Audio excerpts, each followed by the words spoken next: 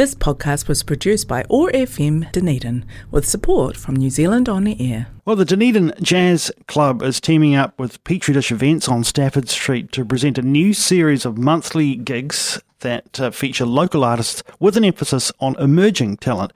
And for the launch of this new series, the Isaac Randall Quintet has been invited to perform. On Friday, 3rd of February, we thought we'd check in with Isaac Randall, the young tenor saxophonist. Now, Morena, Isaac, great to have you with us. Thanks for coming in. Hi, thanks for inviting me along to the talk. Let's start with your music, Isaac. When did you pick up the sax? I've only been playing for about 4 years, but prior to that I've been playing a lot of other music. I've always been interested in jazz, and I've been playing jazz piano, except I only really started saxophone recently. You've taken it some distance, though, since you started it up. Yeah, I think so. I work extremely hard with my music. It's my favourite thing. So. Yeah, and we'll talk a little bit about where you're taking your music now. But what's it like for someone like you wants to kick an interest in music into gear, and what's available to you to learn? I mean, you've obviously started through high school systems. Fortunate enough to be going to Logan Park High School.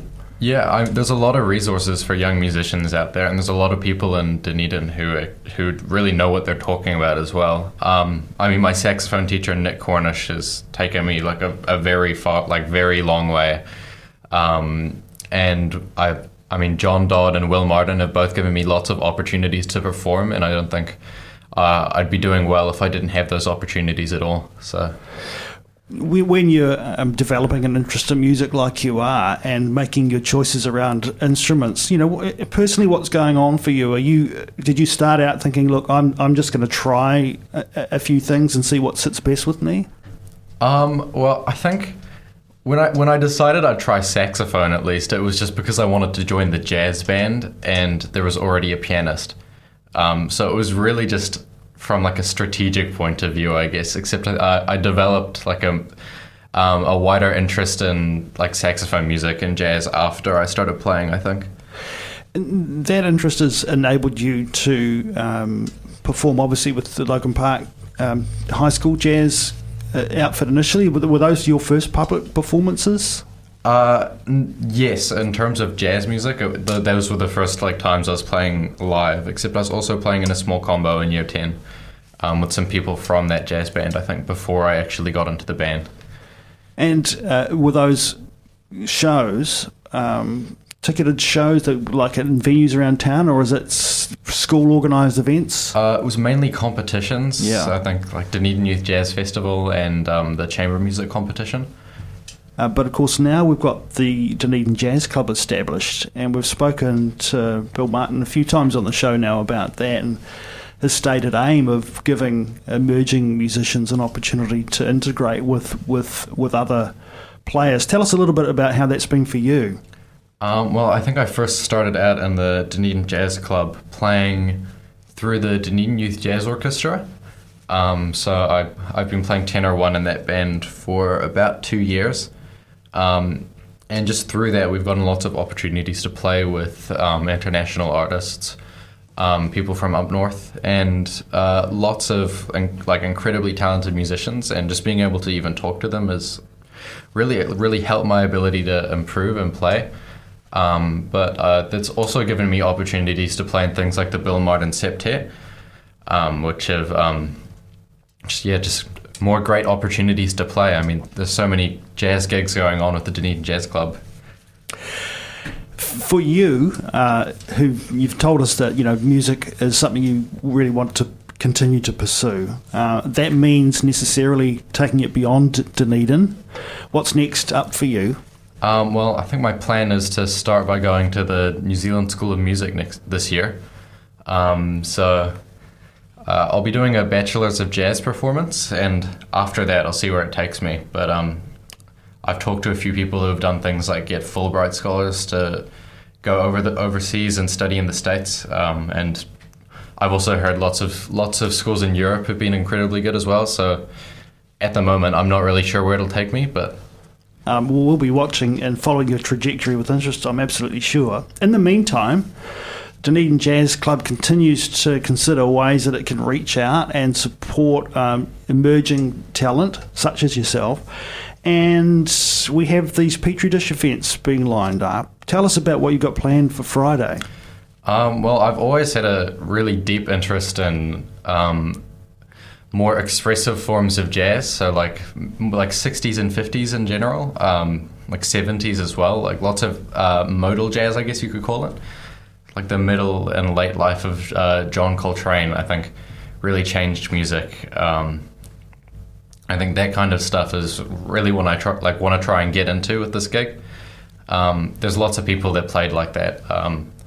So there is John Coltrane, but I'm also looking into things like Joe Henderson and Wayne Shorter, just lots of harmonically complex and dissonant music that I think is quite like emotionally evocative.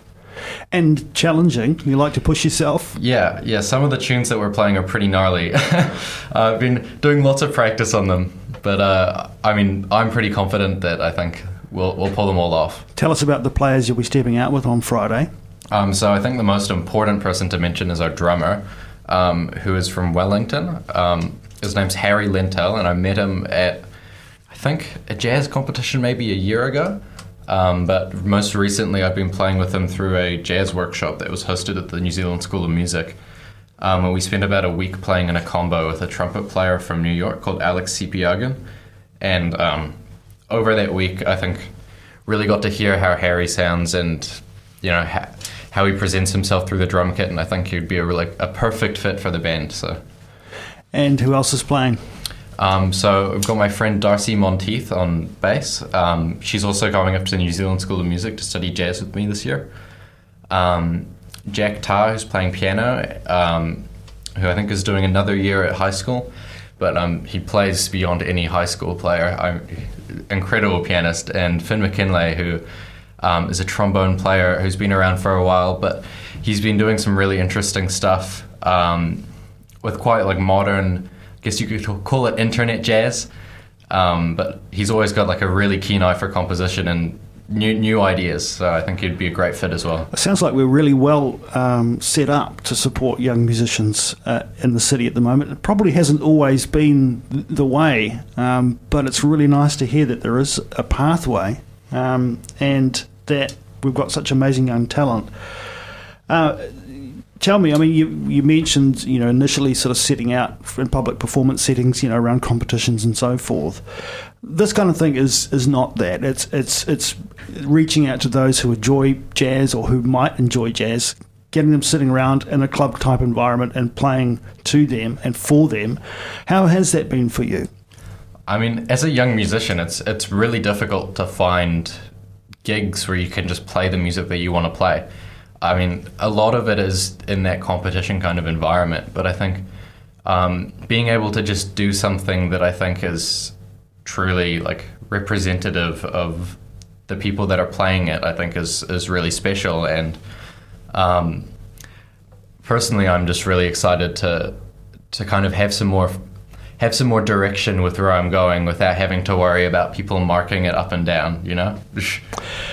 I wonder, I've had you standing there with your sax around your neck this whole time, so it would be silly to let you go without asking you to play us something. And I don't know, are we just going to get something right off the cuff here from you? Or what? Yeah, sure. Yeah. I mean, I can play like the melody of a tune and take like a short solo or something if you want. Just do whatever you want, Isaac. Okay. It's great to have you here with live music in the Awesome Morning Show studio on a Monday. Isaac Randall. Cool. This is, I think, There Will Never Be Another You.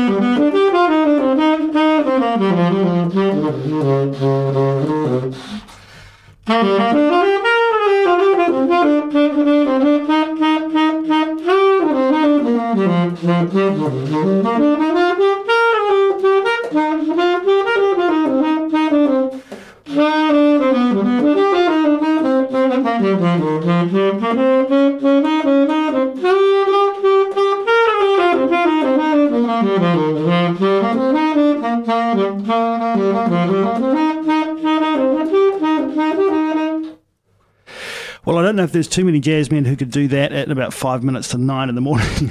Isaac, amazing. And that's a little bit of a taster of Isaac's playing. And, of course, once again, you can hear Isaac and his bandmates this coming Friday, Petri Dish.